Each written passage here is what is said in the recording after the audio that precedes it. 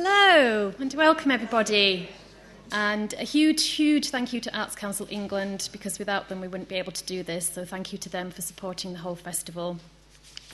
It gives me great pleasure to introduce Modern Poetry in Translation and Clare Pollard, who's the current editor, and she will be introducing things from here on in. I just wanted to say, well, the vitality and the importance of modern poetry in translation. I just wanted to say a couple of quotes. One's from John Berger, who's author of Ways of Being, which is a fantastic book. And he said, "Anyone who wants to change the world and see it changed should join." And immediately after reading that, I immediately subscribed to Modern Poetry in Translation. So if you haven't already, I recommend you do. And the other quote is from Ted Hughes, who was one of the founders in 1965. And he said, "One can easily understand the suddenness of the need to communicate, to exchange dreams and revelations and brainwaves, to find a shared humanity at the level of the heart. That poetry in translation becomes so important, almost political." So if you'd like to give a big welcome to Clare Pollard.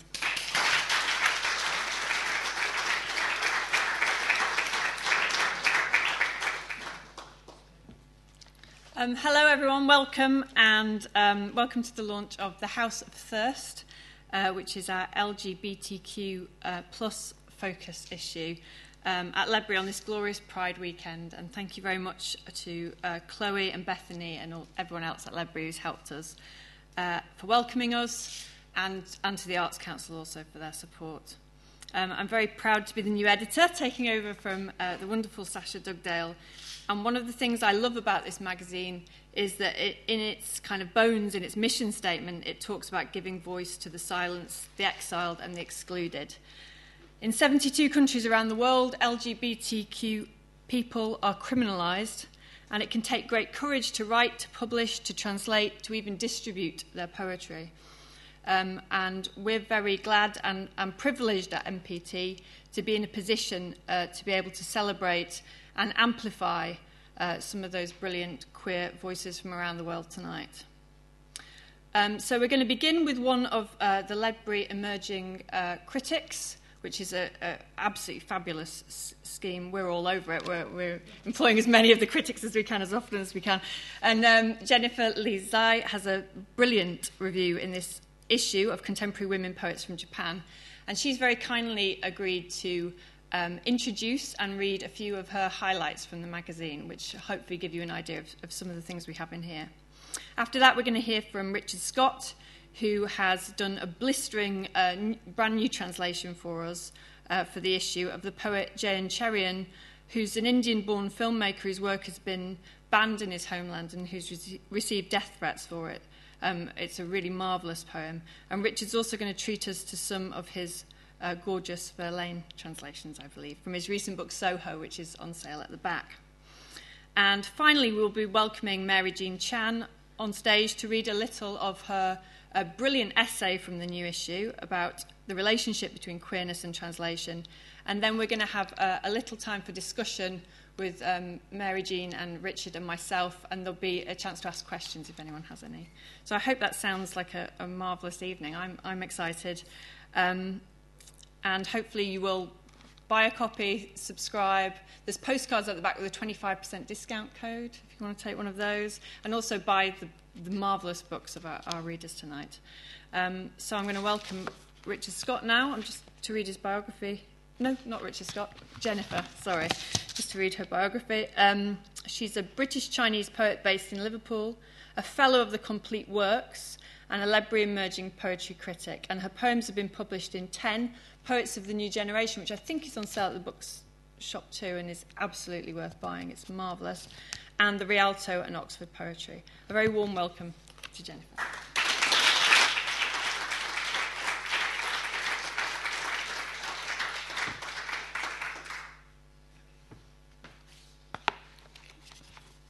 Thank you for that introduction, Claire. It's really wonderful to be here today. So I'm just going to read a selection of poets from this brilliant issue. So my first choice of poet is a Japanese poet who's called Tsukamoto Kunio. He's translated by Andrew Huiyan, and Ni Hao Chehako. And I'll just give you a little bit of background to this poet. So 6 years after the Second World War, Tsukamoto Kunio published his debut tanka collection, Suso Monogatari, Sea Burial Tales, from which many of these tanka are taken. His experimental approach was rejected by the tanka establishment. It was, however, enthusiastically received by the famous novelist Mishima Yukio, who wrote to him that he had revived an important part of Japanese aesthetics.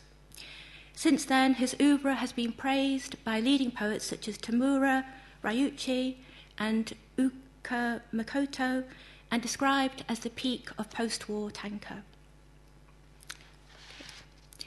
For tanka. Before eyes blinded by the snow, the single stem of a black poppy, what we did not realise, the Gestapo within us. The wheat famine of one particular summer, an alto singing about the famine's disconsolation in a romanza. Trampling on lilacs, one shoe after another, tomorrow not, going and coming back through streets burned by the flames of war. In the Saint Sebastian painting, the vain thirst for water. On the water's surface, a single camellia drifts away.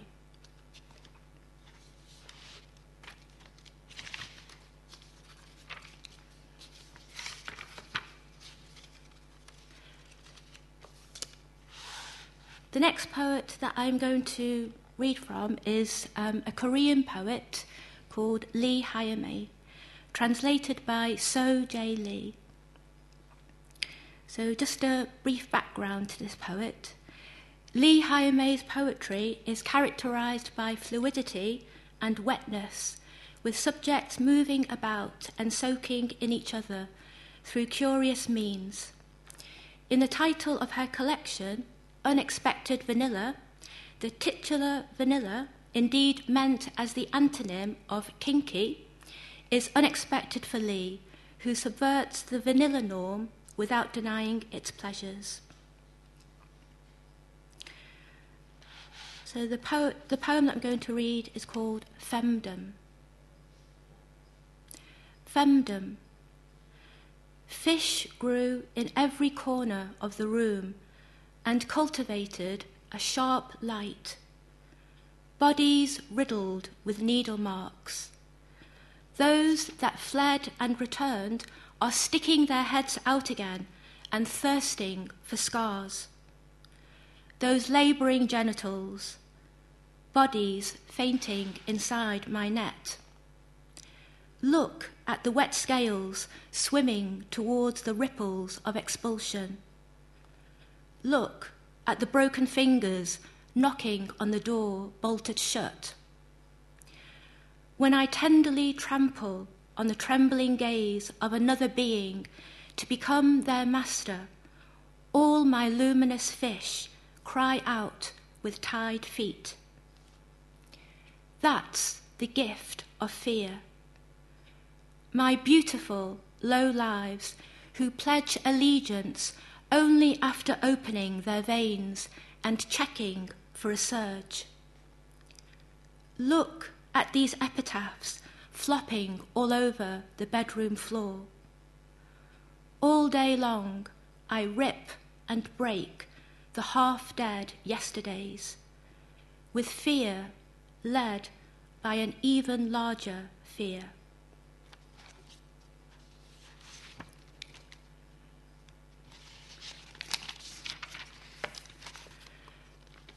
And my final selection is a Latvian poet who opens this brilliant issue. And it's a Latvian poet called Inga Gale, translated by Ryan Van Winkle and Jada Will.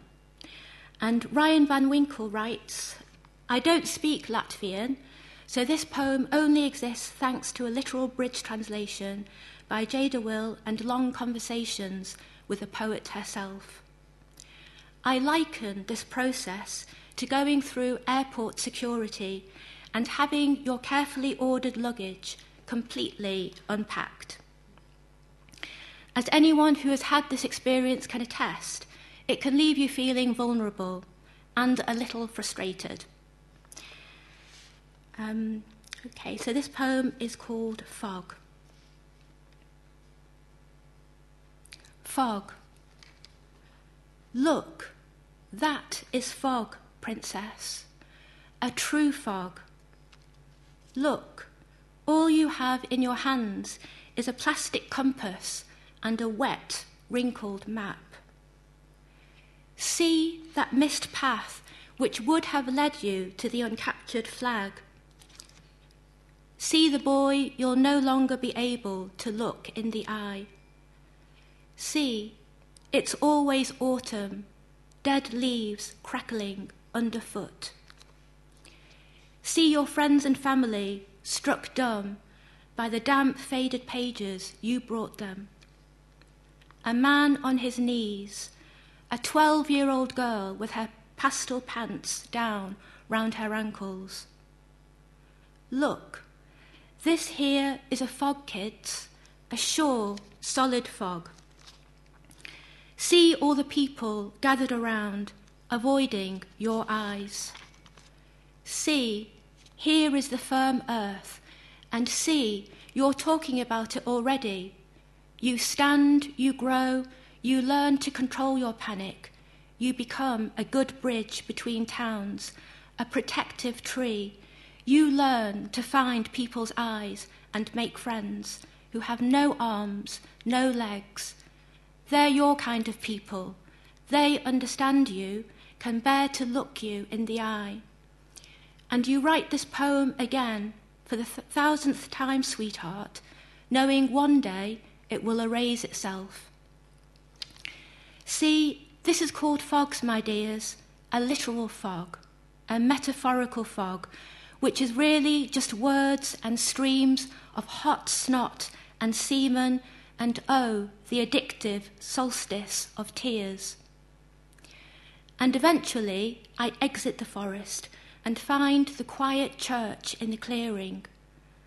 21 harvests have passed, and I am still wearing the same gym shorts, the elastic cutting into my waist like soft cheese. And those people look at me and say, "Come on, darling, why so tragic? Can't you write more tactful, cover up, be a little demure? Don't say. So I say, fuck you, go fuck yourselves. I tell children the truth. The world is no slice of sweet cherry pie." And they say, "We preferred your work when you drank too much and slept with everyone who gave you a kind look. Come here, dear, and lie beneath us again." And you know, the fog is real, kids. You can taste it. I have nothing except this threadbare, hard-bitten, soft, sinewy tongue and fingers which write these words floating on a screen as if it was a wide, peaceful lake. I am leaving the damp, fog-filled forest, and please, boys and girls, trapped in your family daccas, living rooms, stuck in the back seat of your uncle's car, lost in your conjugal beds. Come on, all you lost ones, locked in some sauna, sweaty, drunk and drugged, you boys and you girls who survived. I tell you it is scary, for sure, but still, it's safe. You can come out, you can find the path, can leave the fog. Or wait a while if you must, but be gentle with yourselves. And I will try to be here in the clearing. I will try to breathe for you, silent till you are ready to speak, waiting here in the open sun. Thank you.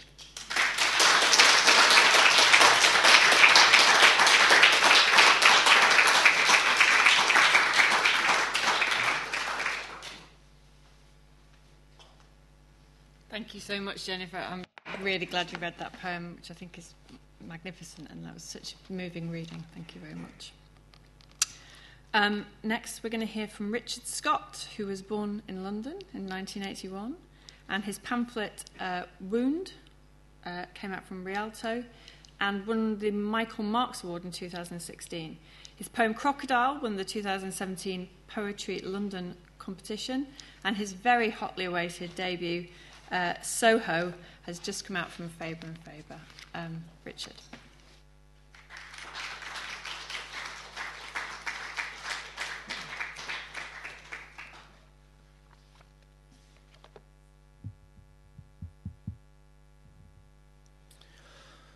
I'll start with a love song to the moon. There you go again, silver plating the bus stop. You make my veins pop blue. As a boy I could name all your waters, sea of crisis, sea of cold. You did not turn away as I jerked off, explored my down with your darling beam. Oh, satellite, follow me home, and I will open my walls for you. Tonight, I want your lidless eye, your pearly hum. Wash my beard with translucence, transmute my skin to semi-precious metal. Enter my mouth, my anus with light. That poem takes its starting point from Bellini aria from his opera Norma, in which the soprano Norma, who's kind of this really badass druid kind of Wicca, she kind of has a song to the moon, but hers is Casta Diva, so it's about a chaste moon, but I wanted mine to be a little bit less chaste than hers. I wanted to kind of queer the moon up a little bit. It's really nice to be here. Thank you so much to Clare and to Modern Poetry Translation and to Ledbury Festival for having me. I'm so proud to be part of this extraordinary issue, The House of Thirst, which is so important in celebrating LGBTQ plus voices around the world and giving them a new audience. When Claire suggested that I work with Jayan Cherian, I was really incredibly happy about that. And he sent me lots of poems to choose from, and time kind of permitted that we just worked on one, because turns out if you don't speak Malayalam, it's really hard to translate from the language, so time didn't really allow for me to. I wanted to do more than one, but in reading through his poems, he'd amazingly done literal translations by himself. In reading through the poems, I was really struck by one which he termed kind of loosely anthropomorphic love. But as you'll hear, it's this extraordinary poem which kind of homoeroticizes or queers the Big Bang or a kind of creation myth. And I was really struck with the bravery of someone who would do that, especially as Jayan had to move to New York after receiving death threats in India for his writing and also for his films. But yeah, so we spent a lot of time on WhatsApp conversations early in the morning, and we went through his poem Anthropomorphic Love word by word, and it slowly became this. I've called it Geography. Geography. Gather up love like a full fishing net. Watch it writhe, this muscular wetness. Pierce a glory hole into the navy sky. Gawp at Uranus, Saturn's ring. Pinch Everest's nipple, pinch the Andes, softly rim the equator, his temperate zones of pink, ripening blossoms, heartwine, lotus, hibiscus. By now you are sweating a lot.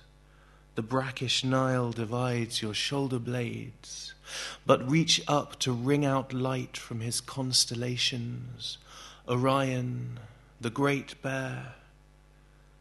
charge your cock with molten luminescence. Oh, you are seismic, an extinction-level event, ready to queer the earth. Unbuckle his asteroid belt, grope for his black hole. By now you are inside the dark room of his cosmos. So get to work, Homo. Climb the Richter scale. You are becoming tremor, Kali chaos, subterranean magma chamber ready to bust. The very sky has flown away like a backdrop. This is the pre-bang static charge, the boundless multiverse. His naked back, sweat beads glistening like moon rock. It's appropriate to read a poem that ends with sweat beads glistening like moon rocks when we're all sitting here sweating. I've been obsessed with Paul Verlaine, or Paul Verlaine, however you decide to say it, for a really long time. Indeed, I used to work as a musician, and singing his poetry, I was a singer.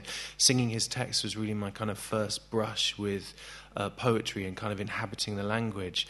So if there was ever anyone I was going to try and take on to translate it, it was kind of him, because I've been obsessed with him for years and years.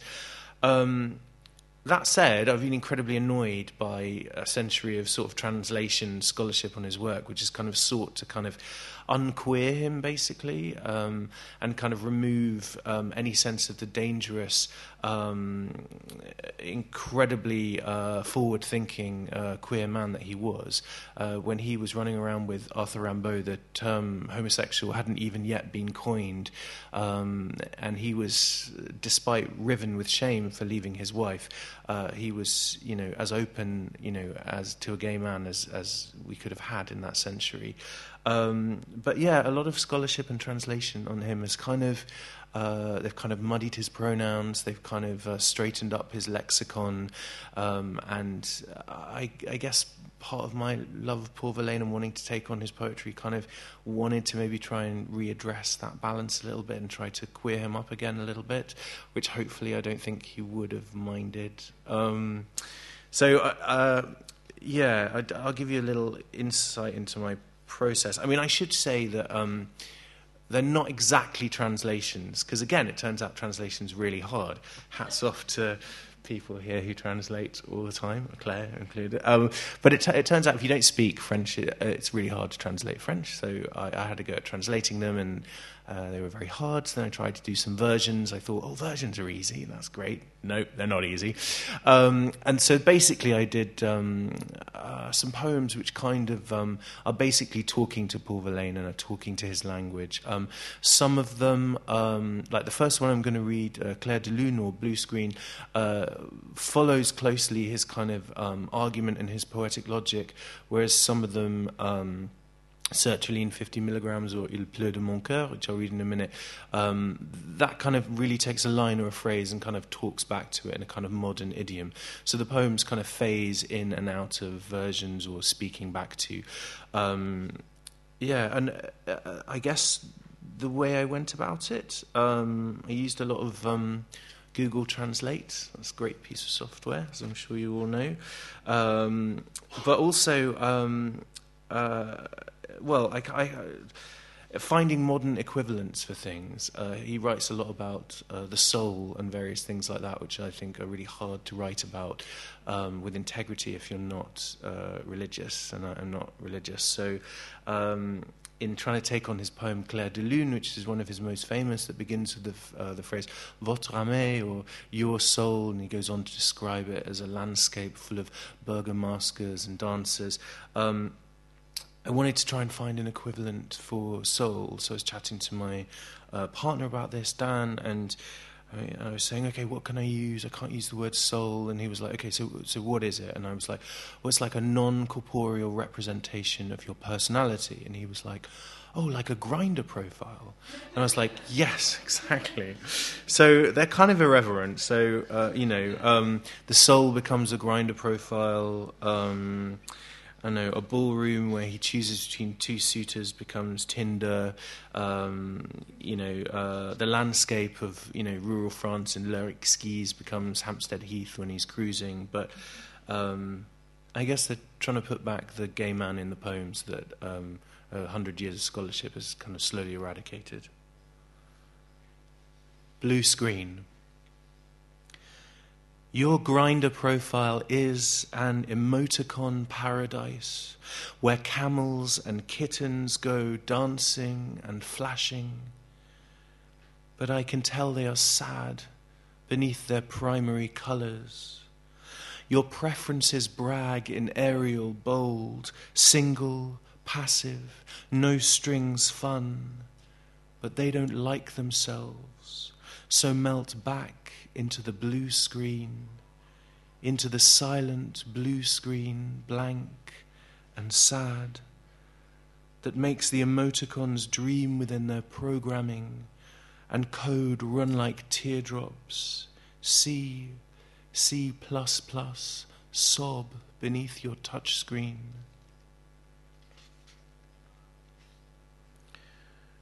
Green. Here's a plastic basket of polyester tulips, plus a heart-shaped card that sings, I love you.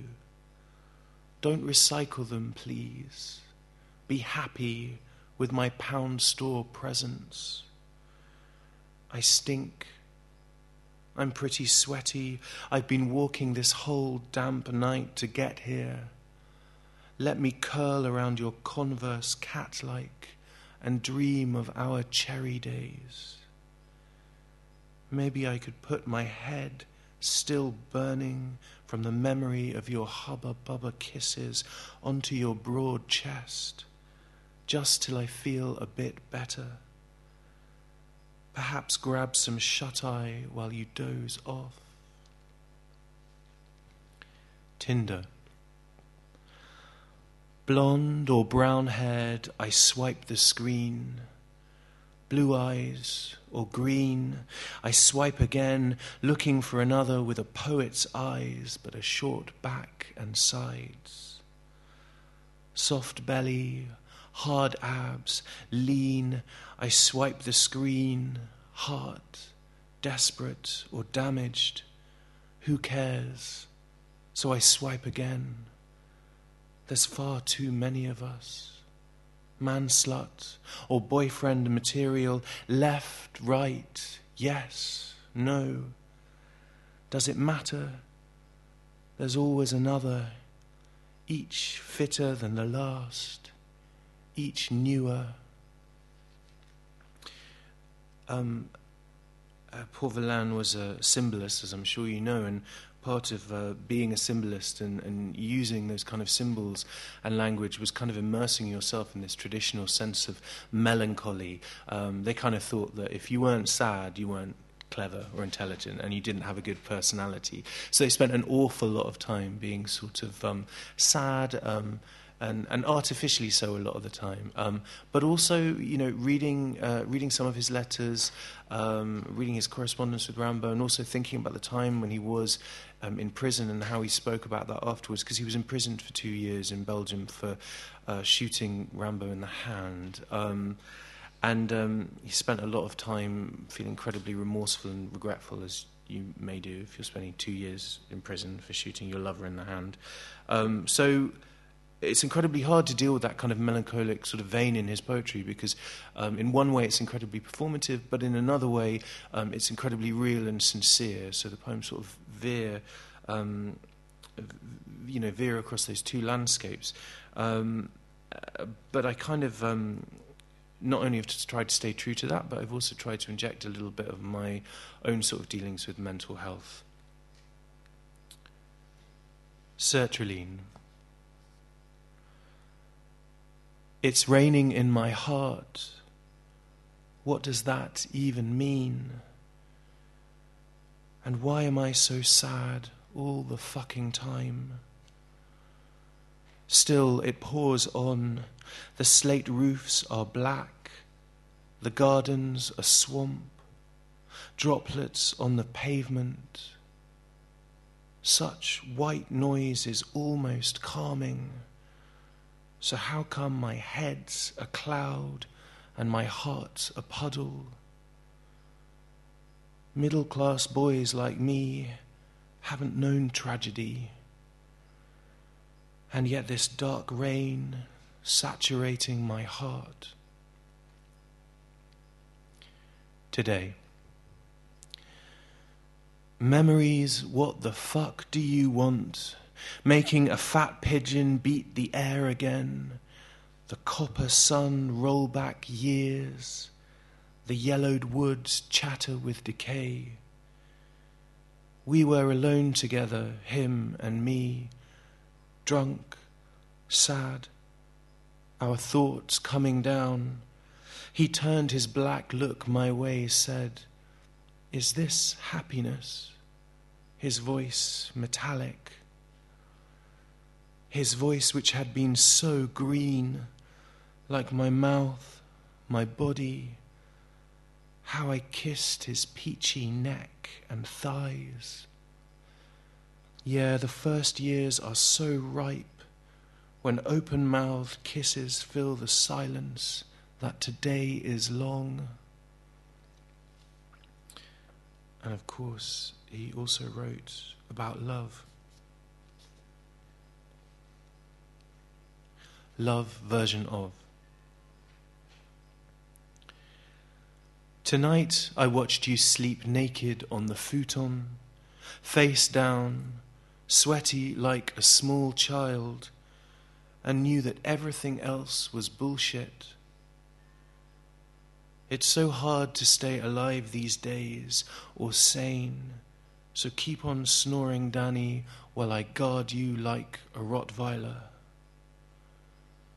Being in love with you is fucking awful, 'cause one day you'll stop breathing. In this grey light you already look dead. But then you smile. Thank fuck. What are you dreaming about, baby? Wake up. Tell me if the word soul still means anything. And I'll just finish with a poem of my, it's not completely my own. The reason I'm going to finish with a poem called Museum, and I wanted to read it because we were thinking about and celebrating the idea of queer translations, or even as Mary Jean talks about so eloquently in her essay, the importance of queering language and transforming it and being true to that. Last year I went to a residency in Athens, and they took me to a lot of museums, including the Archaeological Museum, and there's just room after room of treasures, including all these archaic torsos of Apollo, which are incredibly beautiful and massively homoerotic, of course. But all the while I couldn't shake Rilke's poem, Archaic Torso of Apollo, out of my head, and I sort of was repeating it as I went from room to room. It's one of my favourite poems. And I was really struck by the final line, as I'm sure everyone is. It's what Mark Doty calls, the best end to a sonnet, that we've ever had. That final line, I must change my life.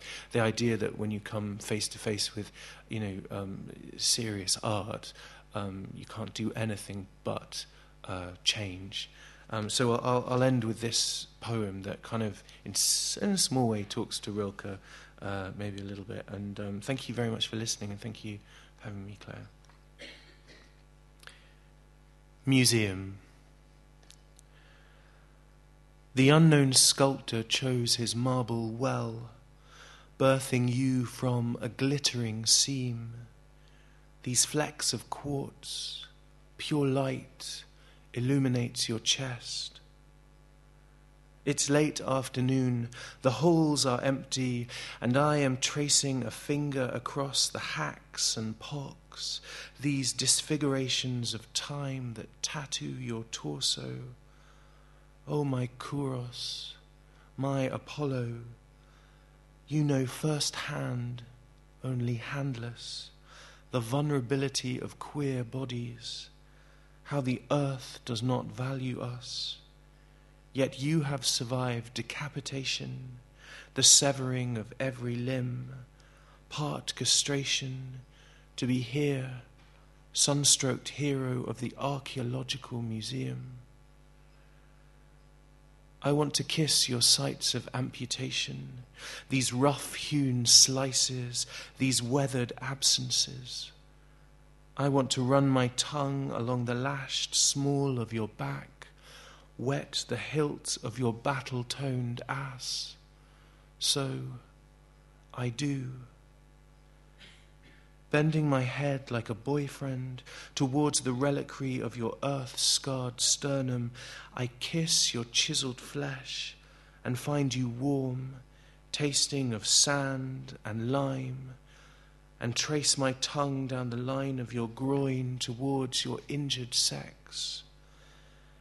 And there, in the hall of marbles, I take you into my mouth and tongue your fractured shaft, the ravaged break of stone, your cut. Absence has not damaged your thrall. If this little of you is beauty, your entirety must have been blinding. For the longest time, people told me I must change my life. But this is my life, this adoration of men, this worship of those whom the world has deemed broken. Just as you gave your body to the earth, so have I given mine to this. Echoing voices, and I am already steps away. Looking back, I can see only the dazzling slope of your cheeks, your sandstone shoulder. A family surrounds you now, giggling, pointing, nodding. Oh, my unearthed God, they do not understand you, the narrative of your body, how you bore the darkness, the years of not being touched, your loneliness, which has been my loneliness. Thank you.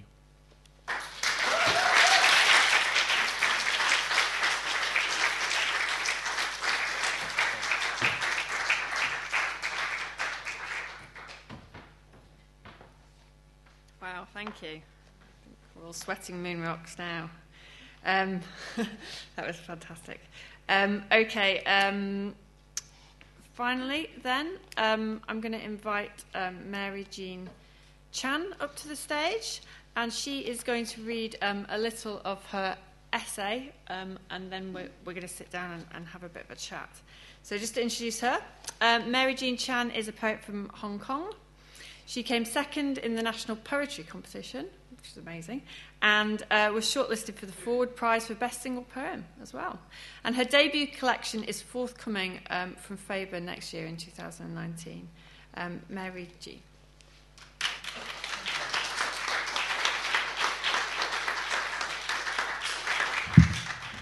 Just want to say thank you to Claire and to MPT. It means a lot. It's actually quite emotional for me to be a part of this issue, partly for reasons my essay will explore. I'll just read you excerpts from this piece, which is about basically my relationship to my two languages, English and Chinese, and how that dovetails with being someone who identifies as queer. I have written elsewhere about growing up in Hong Kong just as the colonial era was drawing to a close, but I am only beginning to plumb the effects this has had on my psyche.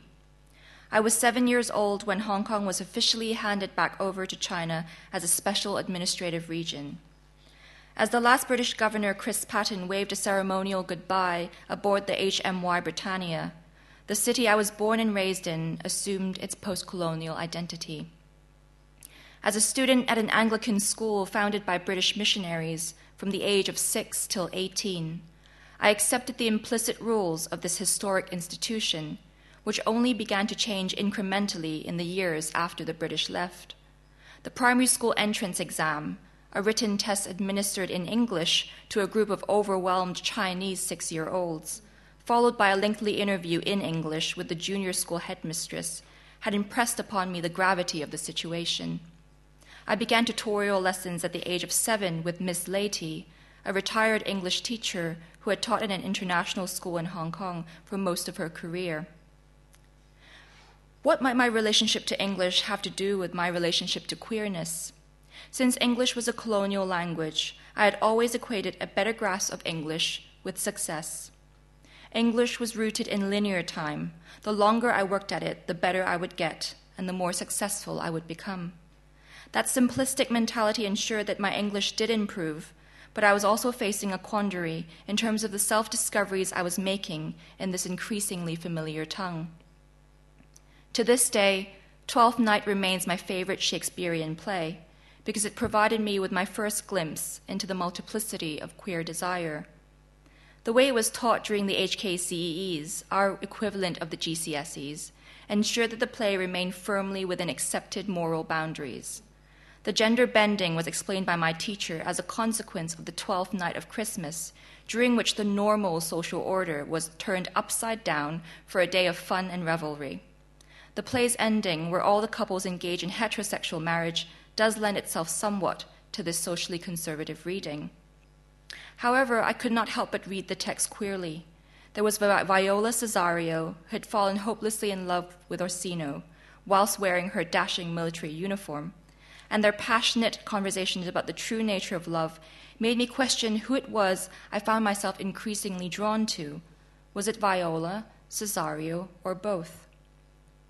In order to make sense of these emergent feelings, I subsumed my queer desires into linear time and made them an integral part of my ongoing quest to perfect my grasp of English. If reading more Shakespeare made me a better student of English, then I could read about queerness without compromising who I was at the time, a good student of English literature and a dutiful child who wanted to please my Chinese parents. This was a delicate and emotionally difficult balance to maintain, a precarious way of living as a closeted teenager. Eventually, a kind of splitting emerged. For every 5 books I read in English, I read 1 book in Chinese. The ratio gradually widened. Soon, I could no longer reconcile the 2 worlds that were, in my mind, drifting apart. My emergent self, who loved Shakespeare, and my mother, who spoke 3 Chinese dialects, Cantonese, Mandarin Chinese, and Shanghainese, and who insisted that I declare my allegiance to China's extensive literary canon. As a form of compromise, I diligently read classical Chinese poems set to strict rhyme and meter, often committing multiple poems to memory at a time as I savored their soothing cadences. Even then, poetry in both English and Chinese provided an emotional anchor within the flux of my life that kept me sane. Since coming out to close friends and family in 2012, I have begun to feel increasingly able to gradually reconfigure my relationship to language, how multilingualism offers a profound way of understanding the complex historical, political, and social contexts that have shaped who I am as a person and as a poet. I have begun to read more literature in Chinese and to enjoy Chinese texts translated into English, most recently an anthology titled Jade Ladder, Contemporary Chinese Poetry published by Blood Axe, and Something Crosses My Mind by the Chinese poet Wang Xiaoni, translated by Eleanor Goodman. I am curious about what can or cannot be accurately translated, and what new meanings become possible in the translated texts that were not obviously inherent in the source text. I am also curious about what has become newly possible in the translated text of my life, and what meanings I might find in the source text of my past. I am attempting to reject binaries and polarities, and am beginning to marry the broken selves I had compartmentalized and kept apart so well during most of my adult life. I am eager to reread and rewrite my life as an ongoing poem, but no longer in linear time. Linear time suffocates. It forces the now into the future and refuses any meaningful engagement with the past. I want instead to inhabit a state of play, a form of playtime, where time dissolves and there is only being, breath, and the myriad of languages that we allow ourselves to inhabit and to speak. Thank you.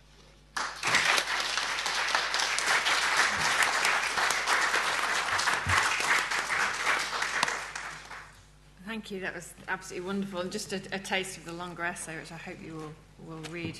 I was very moved by that idea of kind of translation as perhaps a space where we can reject binaries and marry broken selves, you say, which is a wonderful line. Can I ask then, do you always write in English then, or and has that always been the case? Yeah, it is interesting. I think partly, as I hinted in my essay, the sort of colonial education I received meant that we were all explicitly and implicitly told that English was the better language. So at some point in high school, I was called the English girl, and that was a compliment. And you know, it's interesting that to be in a school where I read that purely as, oh, I've done well, you know, this is a successful bit of my life, and this is a school full of Chinese people. So I think but then there was the other bit, which is like, I know English is a colonial language, but I also love it. So what do you do with that? You know, I fell in love with the language itself, which I never used at home. My parents, my father speaks English, my mother doesn't.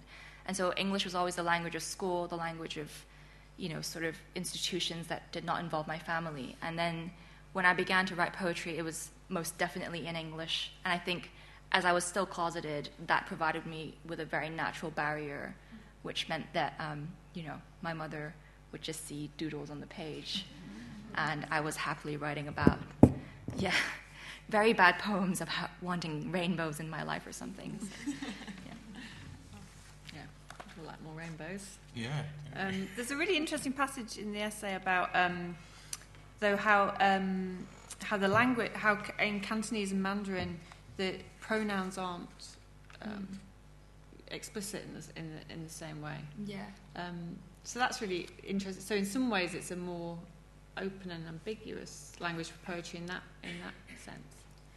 Yeah, so I do talk about it in the beginning of my essay where I say that the pronouns he, she, and it in both Cantonese and Mandarin sound exactly the same when you say it.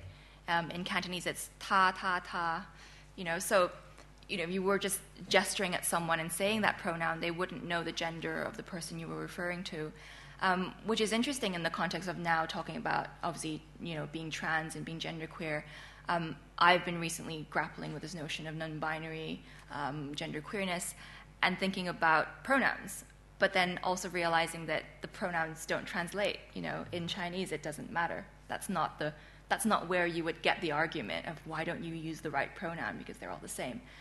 So I think for me that's quite just curious and interesting. And it's interesting to tie into what you were saying about all those scholarly translations that had actually straightened out the original source text. Totally, yeah. Because translating from, for example, from Chinese poet, in a way then a lot of translators will in some way kind of heterosexualize or assume the pronouns and put straightness into it, I suppose. So it's an interesting idea of this, that when you translate, you could translate across sexualities. You can queer a text, you can straighten a text. Completely. Like in reading so much Verlaine translations, I think there's one book which is like, I think it's called like the Book of Boys, and it's meant to be like the slightly naughty poems or something, and then they use the sort of proper pronouns. They'll talk, you know, the poems are addressed to men, or you know, can use that sort of language, whereas everything else is really sort of is either addressed to a woman or it's either addressed to someone who's non-gendered. I just feel so massively offensive that is. I mean, why would we be surprised that that's what people would sometimes do? But yeah, so I think it's incredibly important to kind of like reclaim pronouns for people who cannot reclaim the pronouns of their lovers. Totally. And to just be very careful when we're translating. Yeah, just translators to be very careful and think about those things, I suppose. Yeah, totally. Very interesting. And are there any, either of you were talking about kind of amplifying LGBT voices from around the world tonight. Who are the people that we should be reading? Are there any poets that you would, what areas of poetry that you think are exciting? Or is the problem that it's not, so little is being translated into English, you almost can't think where to start? I guess, so it's interesting that first thing that comes to mind is a Hong Kong Chinese poet called Nicholas Wong, and he writes in English only. you know, and it was funny because I think he was, his book won the Lambda Literary Award for gay poetry 2 years ago, and this is definitely the biggest award, you know, gay or straight, that Hong Kong poetry has ever received. Sarah Howe was obviously the other person who's ever received such an honor, and he got asked about the state of Hong Kong poetry, about queer poetry, and he was like, there is a girl called Mary Jean Chan, and I think that's about it. And I was like, oh, great, and then someone tagged me on Facebook, and I was like, thank you. But I think it just shows that it's just such a dearth of people writing about queerness in Hong Kong. I think people often have a misconception that because we were westernized or colonized, there's a lot freer than, say, mainland China is, but really, it really isn't. Like recently, a bunch of children's books got confiscated from the library and got put into reserve stacks where you can access them only for special research purposes because they were promoting homosexuality. I mean, even things like that get really attacked. So I think having this and thinking about reading this in Hong Kong feels very subversive. So I think it's interesting how these things travel across different contexts. Totally. Like, one of the amazing things about MPT, well, it's always been one of the amazing things, is it's not just sort of modern voices, or it's called modern poetry and translation. I mean, this issue, you've got translations of Alice Rahon, who was a French surrealist poet, and also Costilla's translating I can't remember his last name, Andreas... what's his name? Oh, sorry, Andreas Agalakis, who's an amazing Greek poet who died of AIDS in the very early 90s, and it's impossible to find his work. And you know, part of the work of a magazine like MPT, and also like trying to, you know, queer translation, is to kind of bring back into focus voices that have been lost because they just didn't have the opportunity to publish, and to publish openly. Like, I mean, if you think about someone like Cavafy, like, everyone knows who Cavafy is and everyone totally loves Cavafy, but Cavafy couldn't have published during his lifetime. He would have been lynched. He wrote his poems in letters to his friends, and it's just incredibly lucky that people saved those letters, you know. And it's wonderful that people saved those letters, but who are the people whose letters weren't saved? Who are all the other voices that we didn't get the opportunity to read? But, you know, MPT is going a small way to readdressing that balance, which is wonderful. Are there any... We're going to have to wrap up soon, so we've got time for a couple of questions, though, for Mary Jean and Richard. Has anyone got any about what they read tonight? Yeah, Emma? I was really interested in what Mary Jean was saying about linear time, also on that link with the pronouns and Chinese that are ambiguous. I think Chinese, the time is not ambiguous at all. Like, the tense is so much, whereas in English it's very, it's true. It's more about the concepts, but there's kind of thoughts about like that before, the way that pronouns and time, Chinese are just there. Yeah, to add to that, so I think what you're sort of gesturing at is that in Chinese there are no tenses, so there's no ran, run, you know, you have to literally say, yesterday I run, tomorrow I run, and so it's kind of building blocks of words. And yeah, I think through writing English poetry, sometimes when I look at Chinese, I mean, even the pronoun thing, I never realized that, you know, here you've got the he, she, they, and then in Chinese it doesn't matter or it doesn't translate, and it's just given me a new understanding, I think, of Chinese, even though my parents do accuse me of, like, abandoning my heritage and things like that, you know, but I think actually it's enriched my understanding of my mother tongue, I think, yeah. And also just to respond to the idea of linear time, I think this is like sort of a draft version of that notion, but I think for me English initially was kind of just a very strict, like, this is how you get better, you know, more grammar, more vocabulary, and then suddenly one day you're a good English speaker. But then poetry is all about creativity and play and breaking rules, and I think translation for me is a bit like that as well. It's very creative, it's about versions, it's about what you did with Verlaine,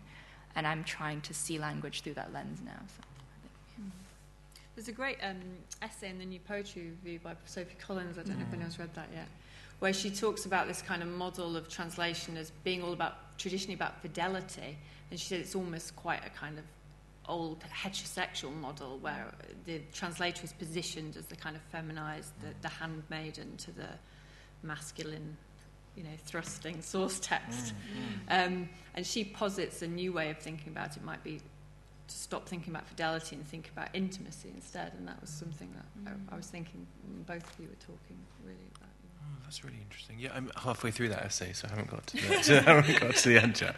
But I like that she takes issue with the idea that you should feel utterly joyful when you're translating, and she takes total issue with that because she's like, actually, well, happiness that's how we're supposed to feel, that's how we're told to feel, and I like the idea that translating is incredibly hard and riven with pitfalls, both in the interpretation and also in the work that you do yourself. Pitfalls that you talk about so eloquently in your essay. I mean, obviously, because I guess in some ways a scholarly version might show more fidelity to the original than yours. Yeah. But actually, on some levels, it doesn't, because actually they might be missing something else. They're translating out, perhaps I think so. Yeah, totally translating out. Well, I guess the queerness. Intimacy, I think, in your translations, you have got that. Thank you. There's a sense that of you collaborating with the poet to create something very emotional. Thank you. I definitely felt when you used the word playtime, I thought that kind of hit the nail on the head, because I was kind of like playing around, like swapping the idea of a soul for a grinder profile or something. Like, what's that if it's not play? And I think that's a good way of looking at it. Totally. That's translating across time as well, of course, isn't it? Which seems a You've nice way to end. You've made it deeper than it meant to be. Yes. Okay, I will wrap up now then, because it's getting to 12:30, and I'm sure people want to go on to cider suppers and rosé in the sunshine. Well, what's left of the sunshine. But thank you very, very much to everyone who participated tonight. To Jennifer, Mary Jean and Richard. Can we give them a round of applause then?